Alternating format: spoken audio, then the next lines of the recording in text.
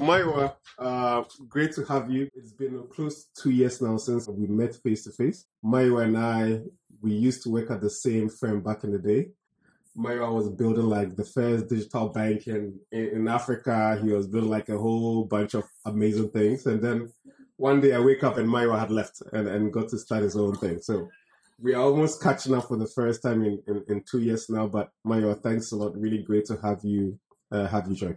Thank you. Thank you as well. Really good. Very good. We're going to go into a bit more detail, but let's start with you. Well, why don't you tell us a little bit about Traction Apps, who you are, what you do when it comes to Traction Apps? I think that'll be a great starting point.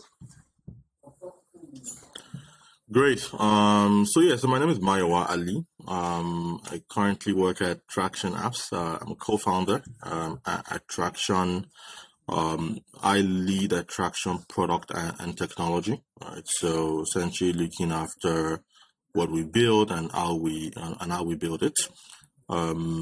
Traction itself is a merchant solution provider. So we build tools for small businesses, helping them to power, different aspects of their operations. Now, before we delve into Traction Apps, right, I always find it very interesting to actually understand, for a lot of like entrepreneurs, tech startups, I always find it very interesting to figure out what is the backstory, what led them to this point. So why don't you tell the audience a little bit about your upbringing, so your family, the way you went to school? Do you feel like any of these things played a big part in you deciding to take the entrepreneurial plunge and start to work on Traction? Why don't you tell us a little bit about that? Cool. Yeah, so I grew up in Nigeria, in Ibadan. Right, so Ibadan is like a city. It's like an hour from Lagos, right? So smaller town, less noisy, compared to Lagos. First child, family of 3 kids. But I think all through like growing up, right, I think everything has pretty much led to me, running a business, right? I think that's always, right from like whenever I can remember, that's always been something that, I always wanted to do, was run a business, right? My dad is also an entrepreneur, and, I get that was part of the inspiration, and, we used to spend a lot of time in his office. And so I guess that, that entire, seeing that entire setup was part of the early inspiration, right, to want to run a business. But I remember even when I was in primary school, right, I always used to sell stuff, right? So, when I was in primary school, my mom used to make pastry for us. And then I would basically go sell it, sell it in school, and then use it to buy sweet and sugar, essentially then, yeah. But then, fast forward kind of, when I school and then, went to university in Nigeria, at Covenant University. It was very interesting, right? Because when I filled my form to university, I actually filled business, as my course of study. And then my dad saw it as what is this? But he was into business. He was into business. So why was he? He was into business, right? But I guess he was into construction, right? He was civil engineer. And he was no, you can't, right? You have to study the word was a professional course, which typically then meant either it's medicine or engineering or accounting or law, just very prestigious sounding programs. And so I kind of got ultimately convinced to study electrical engineering in school, right? And so I went and I did it, right? But I think for me, from second year, it was okay, I know I'm definitely not going to practice engineering, right? And I kind of found my way back again on campus, back to entrepreneurship. And so, I did quite a number of business ventures. While in school, I published a magazine for high school students, ran a food delivery service on campus, sold random things like catfish. And probably like the most ambitious. The most ambitious was actually kind of like launching like a mini ISP on campus, like internet service provider, right? Because there on campus, like internet wasn't great. And so we like essentially got like a VSAT on campus and tried to, resell internet to students, even though that got shut down very quickly. But I think, for me, from 200 level, I was really clear that, I really wanted to be an entrepreneur. And to going into 400, 500 level, right, in like my final year in school, I'd interned. I'd done like an undergrad intern at a small like internet service provider in Ibadan, during my 4th year. And kind of identified like an interesting opportunity, right, in terms of like in reselling internet. And so that was actually what led to like me trying to build like an ISP on campus. But also figured out that actually, there were a number of private universities at the time that had the same problem, right, of like bad, like poor internet, right? And this was like 2005. And so I actually, my plan, out of university was to actually go start a business immediately, going around all the different private universities and, helping to build internet infrastructure for them, and then like build the students like, out of their fees. And we'd actually done a business plan, myself and another student at the time. And then McKinsey happened. Before we talk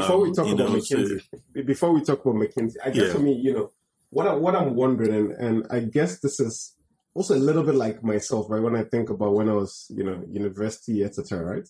It's like you were doing all of these things, right? You were, building an ISP on campus. You were publishing a magazine, the first teenage magazine. Like you're doing all of these bunch of stuff, right?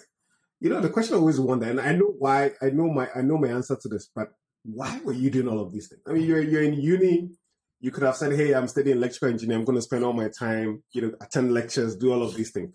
Why did you feel like you had to do all of these business, from magazines to ISPs to XYZ? Why do you think you're doing that? Yeah. I think it was a combination of two things, right? I think first there is the innate restlessness, right? That I've always had, right, in terms of like, spots what I think is an opportunity and just want to do it or solve a problem. So I think that's one. Second was actually, I think, also a bit of credit, some credit to like, a university as well, to Covenant, right? It was also a school that was very big on entrepreneurship. Right. And so, right from like when we came in, like it was really like hammered into your head, right? Is you need to be a solution provider. You need to do this. There are no jobs out there. You need to be an entrepreneur. And they were one of the first schools that, we had like a course program called Entrepreneurial Development Studies, right? Which was like a 1 credit course, but was compulsory for everyone, right from like first year to final year. Right. And you also, as part of that, had to do like, they call it like EDS practicals then, where you had to go learn like some skill, right? Outside of like your typical books, right? So either you go learn printing, there are a bunch of things then, poultry and farming, just to make sure that you had something else you could. So I think, that being in that environment, right, also meant that, just everyone wanted, and it wasn't just me, right? It was a school where like everyone was doing something completely outside of the academics, partly due to that inspiration. So I think it was those two reasons. Yeah. So a combination of just an inner restlessness to find problems, solve the problems you are facing, right, and also just the environment in Covenant. Fast forward, spend a bit of time in McKinsey. Went to business school. And then interestingly, I think before you went to business, either before or after, you joined Conga, right? And, I think for a lot of people who don't know about, the Conga story, I think now you've got a lot of big technology companies in Africa. But back in the day, it was literally Conga and Jumia, and those were like the first like truly big tech companies in West Africa, right? And it was like exciting time. Nobody knew how big this thing was going to be. So, before the payment companies of today, it was like Conga and Jumia, right? Why did you do that? Why did you join? Yeah. Why did you join Conga? I think then it was really, I was super crystal clear that, technology was going to be the thing that I wanted to do. And so I was looking for exposure to technology after McKinsey. The way thing is, right? Like, in between business school, you've got like, a couple of gap months. And so it was like, okay, what do I go do? And so I was looking for a tech company. I had opportunity at a number of businesses to go work. I'd spoken then to a logistics business. I'd spoken to a payments business. And then there was Conga. And really, I joined Conga for two reasons. One was like Sim was an amazing, great salesperson. He could sell folks really quickly on the vision. Exactly. And so that was one reason. But second was that the role I was actually playing at Conga was really unique in that it actually gave me exposure to all of the three different things, right? So it gave me exposure to logistics. It gave me exposure to payment because Conga was building its own payment business at the time. And it basically gave me exposure to like, commerce and like managing, sellers and small businesses, at that time, right? And so for me, because it was really like a short space of time, I wasn't trying to be a domain expert. That was the perfect role where, in 6 months you can come and you can see a full, you can see like a full spectrum of how the industry works, right? Yeah. I think that, that those were, I was there for 5 months and then I went back for another 3 months, during my BISCO internship. I think these were like some of the best like learning period that I had, right? Just being able to really, really, understand how, our tech company, a tech business runs, and, interfacing with engineers and, developers for the very first time, and also with business people, it was really valuable. Well, I think the interesting thing, you raised an interesting point, right? Which is, there's this school of thought that, typically before you actually go start a tech company or any company, right, for that matter, always good for you to actually go work with somebody who's actually doing it, right? And I listened to your story, right? And it's quite interesting how a lot of the work you're doing in Conga, it was obviously an e-commerce platform, but a lot of the sellers there were, small, SME type sellers, right? And fast forward, exactly 6-7 years later, you are actually building payment systems and enterprise solutions for, SMEs, right? So I guess for me, the question I have is, do you feel like that experience was very critical in the path that you are on now? Or do you think you'd have done Fraction Apps, anyway, right? Without the whole Conga experience? Like, what do you think about that? So I think that it was critical, right? So, in terms of like really learning, I think, even in terms of like, shaping what I did, at McKinsey, even when I came back, right? It was like super pivotal. Would I have been doing traction apps? I think I'd still be like running the tech business, irrespective.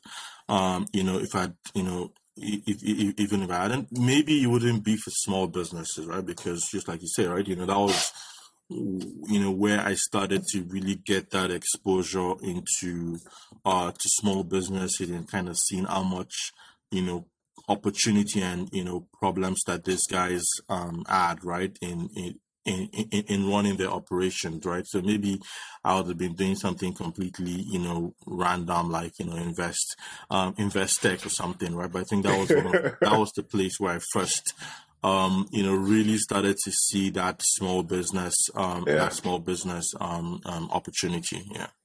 Okay, fantastic. So fast forward, you finish Conga, you come back to McKinsey the second step. Remember, sometime early early February 2020. One day I was actually having a conversation with you, and then the next day Mayo had left, and then a month after that you started Traction. How was that transition like?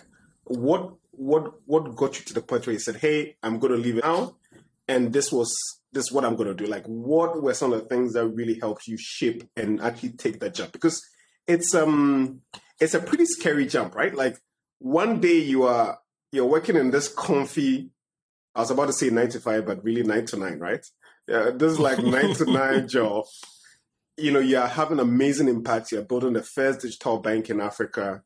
You're building the first sort of logistic platform that tracks healthcare commodities across Africa. You did all of these things. And you also have the benefit of an amazing, stable, nice salary, right?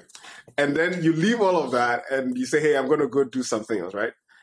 Talk us through, the audience, how you were thinking about it, what caused you to actually make that jump, right? At that point in time. Yeah. So I think first, like I said earlier, right, it was a jump I was going to make, right? I think I was very clear, even coming post business school to McKinsey second time. Like I said, it's not an easy jump to make.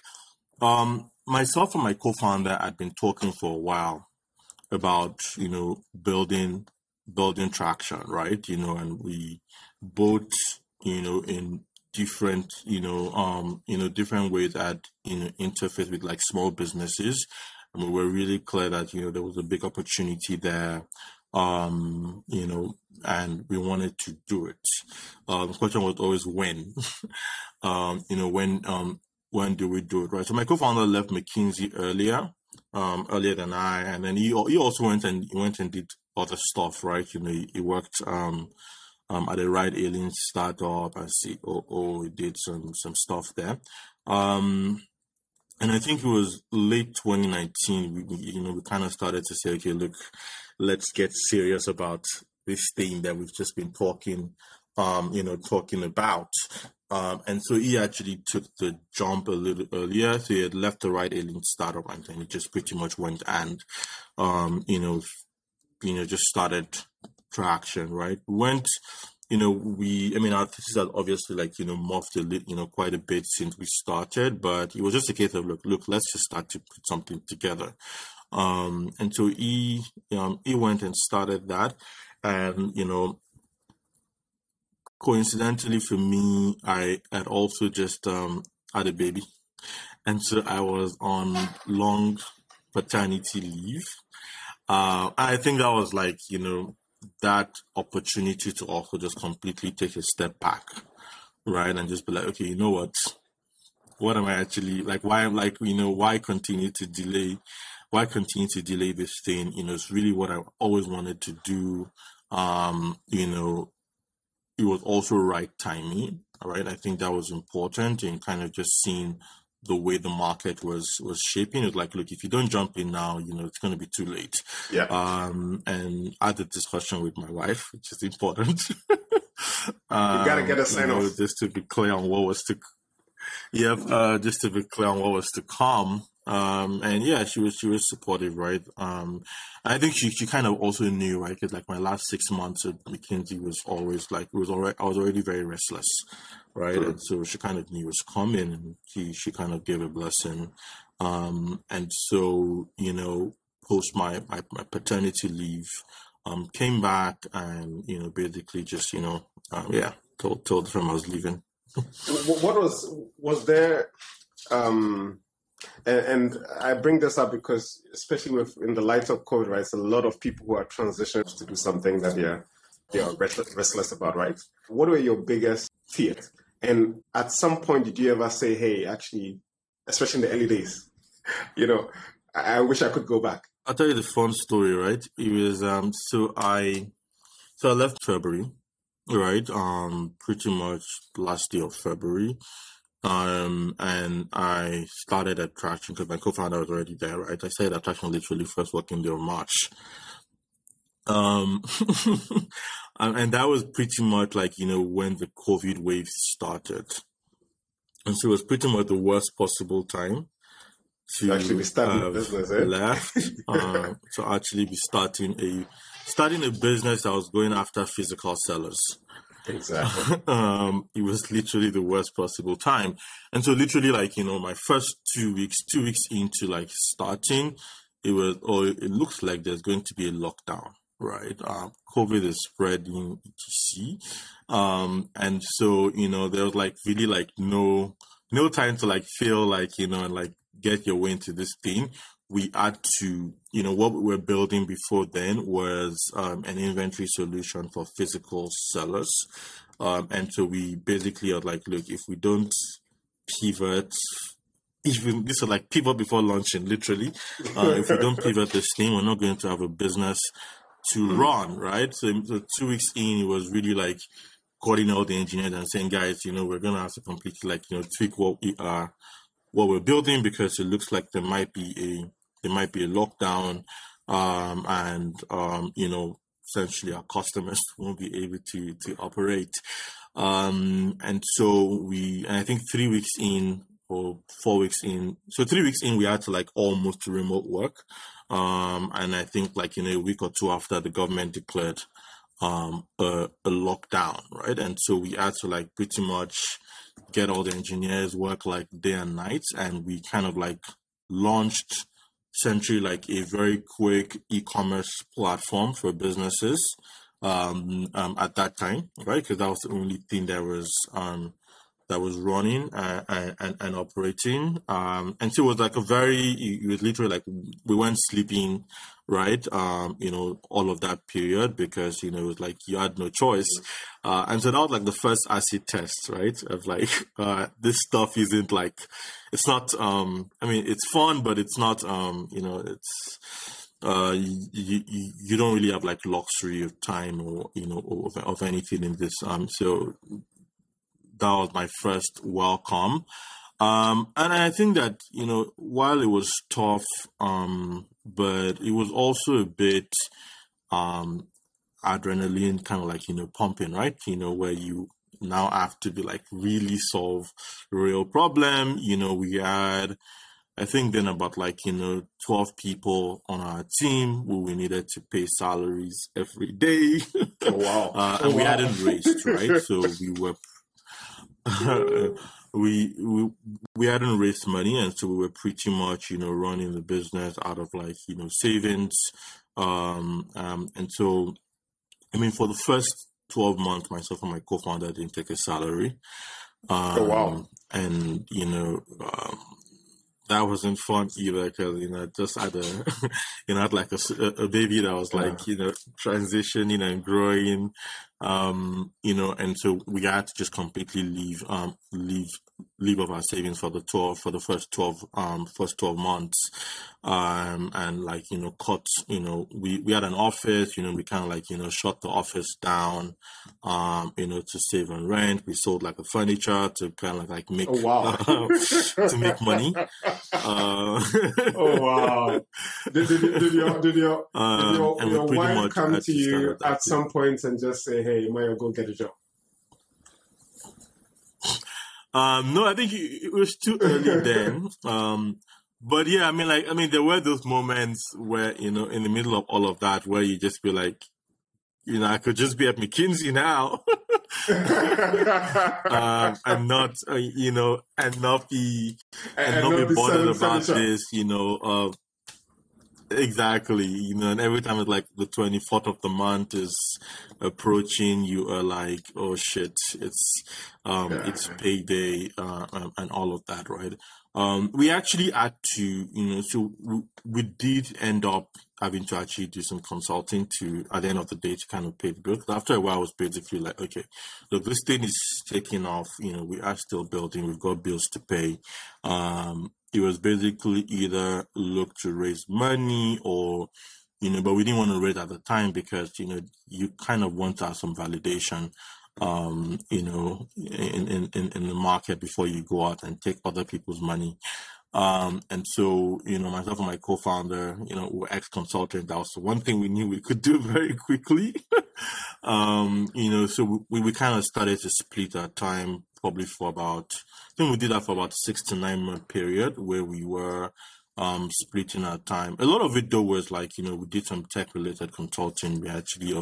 We had engineers, and so we also built product for other people just to kind of like bring in extra cash, right? I think these are the things that like entrepreneurship teaches you is, you need to adapt very quickly, or you will die. It's an interesting point you're making. So let me just make sure I recap and understand that. So you started Traction Apps. It didn't start out as, just correct me if I'm wrong, it didn't start out as sort of solving the payment pain points, right, that SMEs face right now. It started as some sort of inventory management system. And then because of COVID, you had to pivot it into some sort of e-commerce, helping people go online because that's what everybody wanted to do at that time. And then, to also sort of stay in business, you also started doing some consulting and sort of building, applications for other people by the side. So you basically started from one point and then it morphed over several different iterations. Like, is that what you had to go through? Exactly. Exactly, right? So we started with like an inventory solution that we didn't even have the time to really sell. And then, we moved into e-commerce. That was the thing. The consulting was more like, a thing of necessity, right? And then we kind of eventually found ourselves in payment, right? So after e-commerce, and then the lockdown started to ease, right? So the way we had built the e-commerce platform at the time was, we still built it in a way that, physical sellers could still use it when business opened, right? So when the lockdown eased, we went back to trying to sell that to customers, right? And it turned out that, it was something that, businesses would kind of say, yeah, it's really nice. Like, inventory management is a problem for me. But when it came to like, okay, now let's move you onto this platform, there was so much inertia, right? But the other thing that then happened with COVID was that digital payments, just went completely like crazy, right? And banks were not opened. Agency banking was like the thing. And what agency banking had done was kind of like, educated customers that, they can transact with their card at merchant locations, and didn't have to always like withdraw cash. And so we went back trying to sell to our merchant, and they kept on telling us about this. Actually, the real problem they have now is, the customers are coming and asking, do you accept, do you accept cards, right? Do you have a POS terminal? And they didn't have. And the banks were slow at the time to kind of like see that shift, right? And we're talking about like the really small merchants, right? The banks were slow to see that shift. And so we kept, trying to push this inventory thing down their throat, and, they weren't buying it. They weren't buying it. And, the payment thing was the thing that kept coming up, right? And so we just told ourselves, hey, we need to like, this is like what people want. And so we needed to do a pivot. And so we pivoted essentially a third time. And this was all in a very short space of time, right? So how many months are we talking about here? 2020. Is it weeks? Is it months? How long? So we started I started in March, right? And between March, we launched our e-commerce like end of April. The lockdown happened in like east around like June, and we launched payments in October. Right? So yeah, wow, that's crazy. Like, 7 month period, right? Having to like do a lot of like constant iteration. Let me ask a question here. Mario, let me ask a question here. So, can you tell me a little? So it looks like Traction Up going through like series of iterations, right? Can you tell me a little bit about what the company is now? Who are the customers? Like, who are the guys that are using your services and your applications?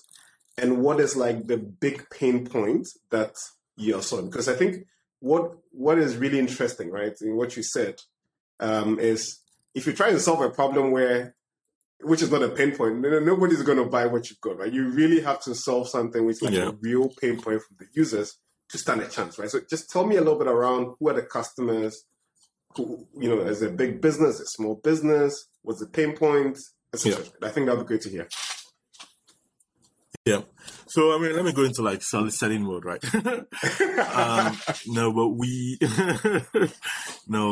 so we're pretty much building, the way, the kind of like easier way to like help people understand it. We're building Square for Africa, right? And we are helping a lot of, businesses to accept digital payments for the first time. Right. And so a lot of our customers are, small, semi-formal. I wouldn't say they're, informal, but they're like semi-formal businesses. Typically, the business owner and maybe like, one staff or two staff, right? And the biggest and the first pain point that we help them to solve is, we will enable you to start accepting, digital payments from your customers in a very easy and seamless way.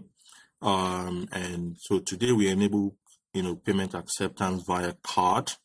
So that's actual POS terminals, and also via bank transfers, right, which are very popular in Nigeria, right? And, before us, right, these guys would typically have had to go to a bank, who would tell them to, meet a number of requirements, both in terms of like the formalization of their business, and also in terms of like minimum transaction thresholds, right? And I always tell the story of our very first customer, right? So this guy was, he sells pasta and turkey in Yaba, right? In a very like, small, like roadside shed. He used to bank with a bank. I won't mention the name. And, I'd asked them for a terminal for, I think, about 18 months, and, they just didn't like answer him. And we came and said, hey, we can give you a terminal in 24 hours. Right. And so it was pretty much like a no-brainer, right? So what we do is really just lower the barrier to entry for these businesses. We enable them to own their terminals so that they don't have like minimum transaction targets, but we allow them to pay instrumentally, right, for the terminals. So it's really easy for them. And we then, like, over time, we also launched like acceptance via bank transfers, right? So that these guys could actually open accounts in their business names for the very first time. Many of them, either two would like just be running the business from their personal accounts. And so we noticed that as well. And so now we enable them to also now create accounts in their business name. So they are more formal. They can separate their business finances from personal. And we have now, so that's our entry point, is typically payments. And we have now, morphed and into like now offering them, more and more services, going from lending, onto like even, connecting them to other partners that can help them grow.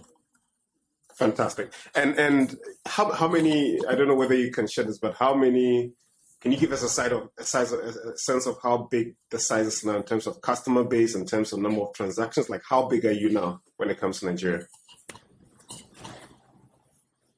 So right now we are at about 30,000 customers across the country.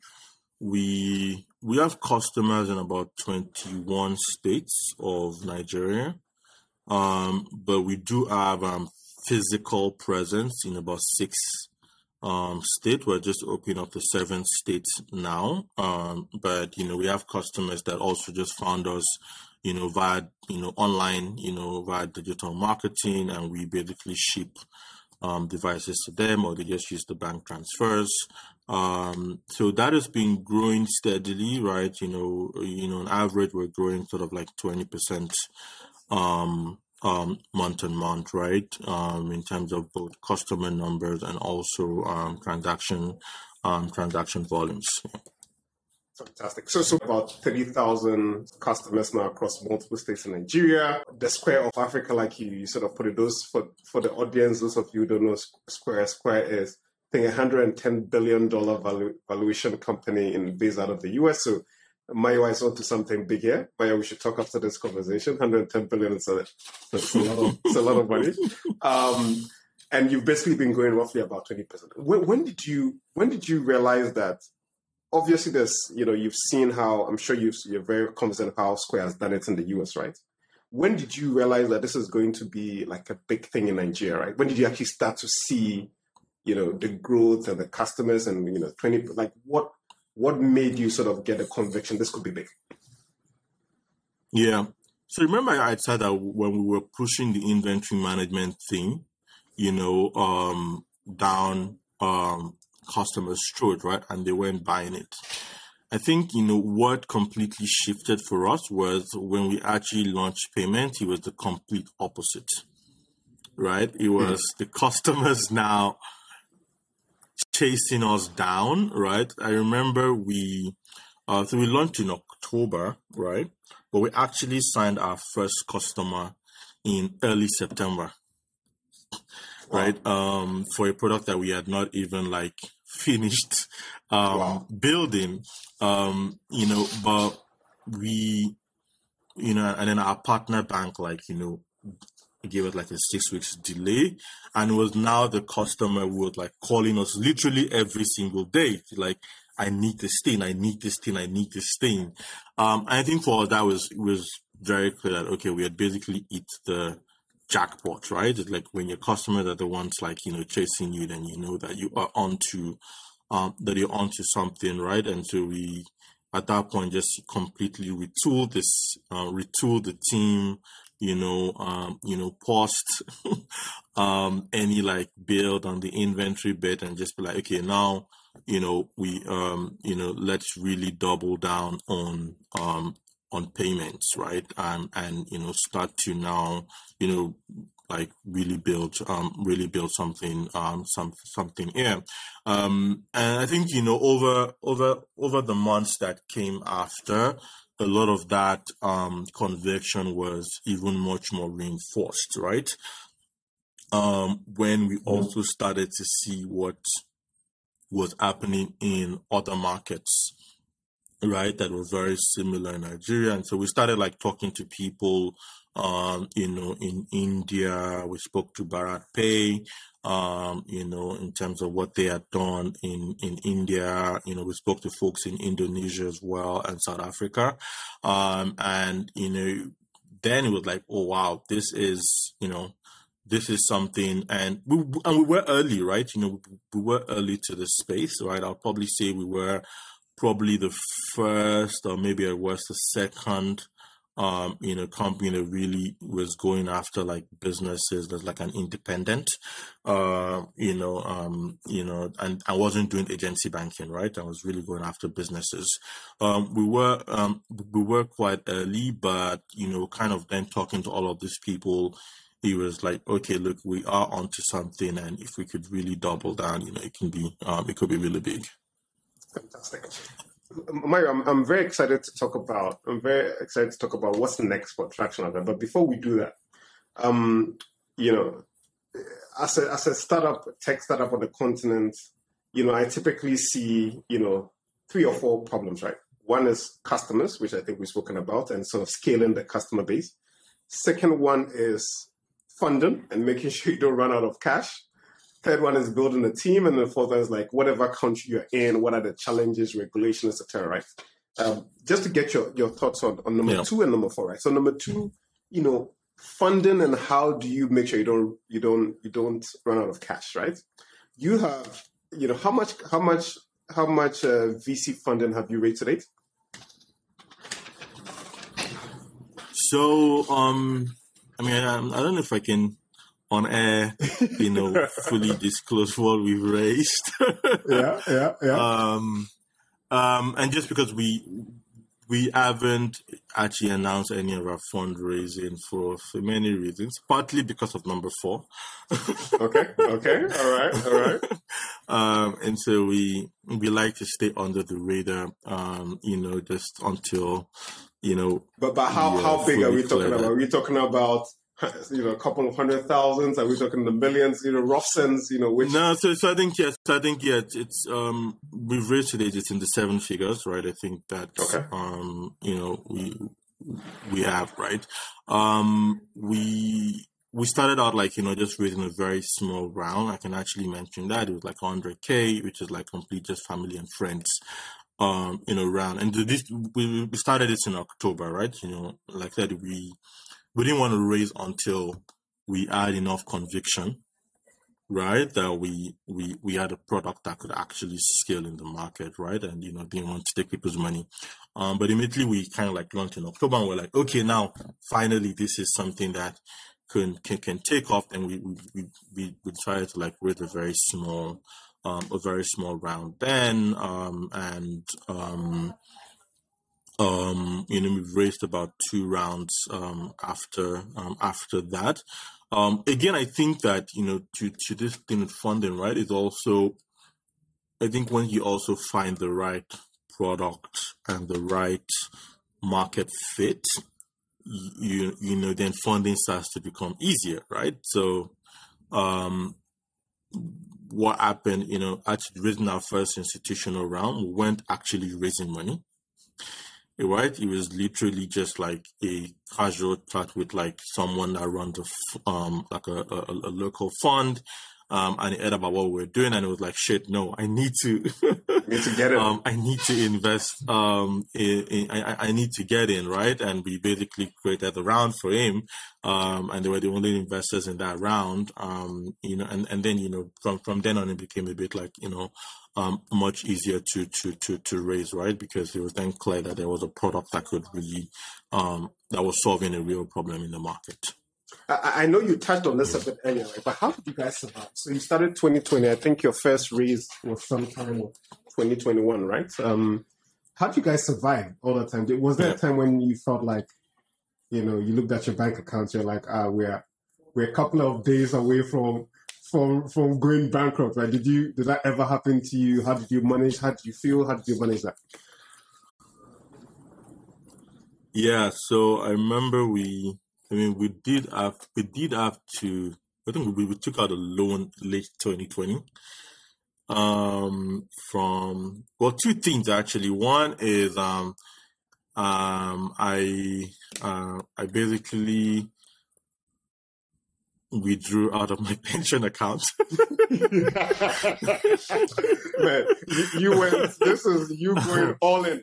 This is all in, Yeah, wow. It was, so this is late, then in September or something. I basically, took money out of my pension account, just to, and my co-founder also had money that, he had saved up, and we pretty much, put all of the money into the business. Then we started to raise in October. And at that point, we it was if we didn't raise, we were going to just shut down. We started raising, and then, the way these things happen is that people make commitments, and then, they tell you, I'm going to pay you. I'm committing, but the money can only come in 2 months, etc. And so, there were some months where we actually, paid salaries maybe a week late, and just at least for the more senior folks, and just explain to them, money's coming, and we're just literally waiting for one person to wire the check, so that we could meet payroll. So yeah, that happened. I think for there was basically a 3 to 4 month period where money was really tight, and we were just seeking seeking validation and all. But I think, I think there are folks that, just to be also a bit honest, I think there are folks that probably had it worse. I think we were lucky that, one, we got consulting gigs like in the middle of COVID that gave us enough money to run. But even there with like that flexibility to know that, hey, you've got some skills, you can use it, it can bring in money. Even though we're doing consulting, but we're not earning a dime from it. It was just great. It was all going to back into pay salaries, right? But at least, we had that source, and I had a pension account that I could go to. I mean, I think the air folks will obviously find it a bit tougher, right? And have to resort to a bit more extreme measures, right? But I think we were a bit lucky, right? To also, when we started the family and friends round, to also have a couple of folks around us that we could very quickly, raise from, and could really get us money out, very very quickly. Yeah. So Mike, I guess for me, what I'm hearing from you is, a couple of things that I think a lot of people who are sort of thinking about jumping on this sort of tech startup entrepreneurship journey may not necessarily be aware. I think one is just the importance of that support network around you, right? Family and friends, like you said. And then I think the second one I'm picking up from you is it's actually tough, right? Like you have to really believe in the idea and believe that, hey, this thing is actually going to be successful. For you to get comfortable, to get to the point where you're like drawing into your pension fund, taking a loan. I mean, these are huge decisions, right? So unless you have deep conviction that, hey, this thing is going to work, and you have the data and the customer validation is there, it's very hard to achieve. And obviously the third one is there are some days where you're going to have to delay making certain payments and be very close to the edge. Hey, it's all worked out very nicely. What's next for Traction Apps as you think about the next sort of 3 to 5 years? Just to end that thought, right, is that even though, yes, it's not easy and it's tough, right? But it does always, I think, once you have that conviction, right? And I think that conviction, you get a lot really from your customers, right? You can read all the market reports and all, right? But, your customers really tell you at the end of the day, right? Like if you've got something is, if you're able to ride that wave, right, of the first few months, right, then things start to shape up, right? So just not to discourage people, really, it might be tough in the early days, but really, once you hit the jackpot, then it becomes much easier. Fantastic. What's next? What's next for Traction Apps?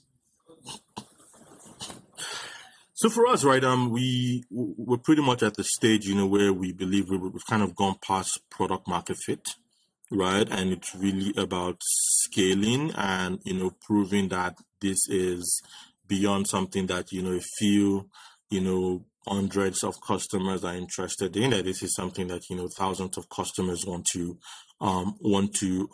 buy into. So we are growing, quite aggressively. Both, our first initial focus is growing within Nigeria. And we are 30,000 today. Over the next sort of 12 months, we're trying to get to 200,000 customers on board. In Nigeria. And also now in Nigeria, specifically. And from a product standpoint, payments is still like an entry product, but we've also now launched loans and lending for merchants, because they all go hand in hand, right? Once you digitize your payment as a business, there's now enough transparency to be able to give you access to capital and help you to grow. So we launched that. It's 6 months in, and so we're going to continue to grow that product as well, right? And we basically want to be, in 12 months' time, right? It needs to be like, if you're a business and if you're starting a business in Nigeria, right, and you're looking for a partner, right, the first name is Traction.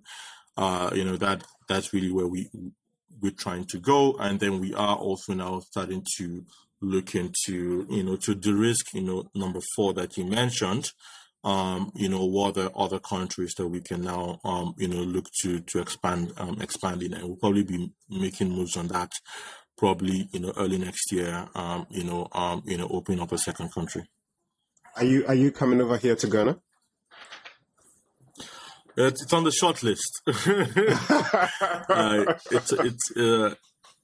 It's on the short list, right? Fantastic. I think for many obvious reasons. But yeah, let's see. Fantastic.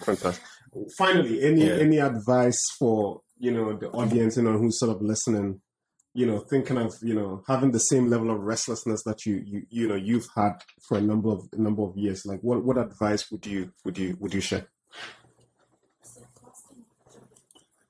Yeah, so I think that maybe if I kind of say 2 or 3 things, right, that are important, right? I think one is the importance of being really adaptable, right? Especially now, like in the climes that we're in, right? There's so many things that like changing rapidly, and so it's really important that you are you're adaptable. Adaptable is, both in terms of like your customer needs and what your customers would want, and being flexible enough to say, hey, tear apart what you have and like, start again if you need to. But also adaptable in how you also solve it, right? And so, could you do this while you're at a job and, still make sure that you have like a cushion of income, and get some validation? Do you need to go find a co-founder because it's going to make things much easier? And so you just need to be much flexible, right? And saying there are multiple parts to, or could you even, solve a problem within another business, right? That's something that at Traction we are even now encouraging as staff, right? With like, hey, you have this thing, we're happy to actually support you to build it within Traction and put some funding behind it, right? So could you even do that, right? There are many routes to solving problems, and so it's just important that you remain flexible. I think second is, I mentioned it a little bit in the first, is actually find a partner, right? You never want to be on this journey alone. And maybe if I broaden that point, is like find a support system, right? First support system will be, if you have a spouse or a significant other, that's the first important support system, because when all the madness happens, you want to at least have one place where there's peace. And you can always take time out, but also as you're running a business, find a co-founder where you guys your values align and you're both in it, right? Because in those days when things are tough, right, you don't want to be completely alone, thinking these things like 2 heads are always better than 1, 3 even better than 2. Find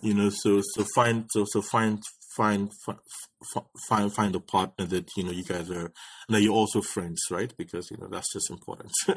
The days you wouldn't always agree on things, right? But because you guys are friends, right? You can completely segment issues properly. Also find people around you, co-workers, etc. Friends, family, that also believe in you, that can also be, support systems, in those early days, right? And they don't always have to be like people who would invest, right? It might just even be like connecting you to customers, right? Or connecting you to partners. A lot of our first partners were just folks that, people connected us to, right? And then things moved very, very fast. So I think that's number one is kind of be adaptable. 2 is, build a support system before you launch out. And the third is just enjoy the ride, right? Have fun as much as you can. You will be, I think I was saying earlier, when we were chatting informally, that I think I don't work less hours. So probably, my wife said I work even longer hours these days, but I'm having fun, right? And I'm actually, genuinely enjoying what I'm doing. And at the end of the day, that's all that matters, right? Just that you're happy and you're fulfilled. Yeah. Fantastic. Maiwa, thanks a lot for taking the time out. I must say it's really great catching up with you after all these years. And hearing about your journey. It's an exciting journey. It's very inspirational. We wish you and Dolapo and the folks at Traction all the best, and looking forward to having you in Ghana very soon. Keep it at the top of the shop list. Thanks for having us. Yeah, and hopefully it's Ghana, right? I'm sure we'll probably be in Ghana at some point this year. So definitely fantastic. Look forward to seeing you. Fantastic. All right. Thanks a lot. All right. Thank you. Cheers.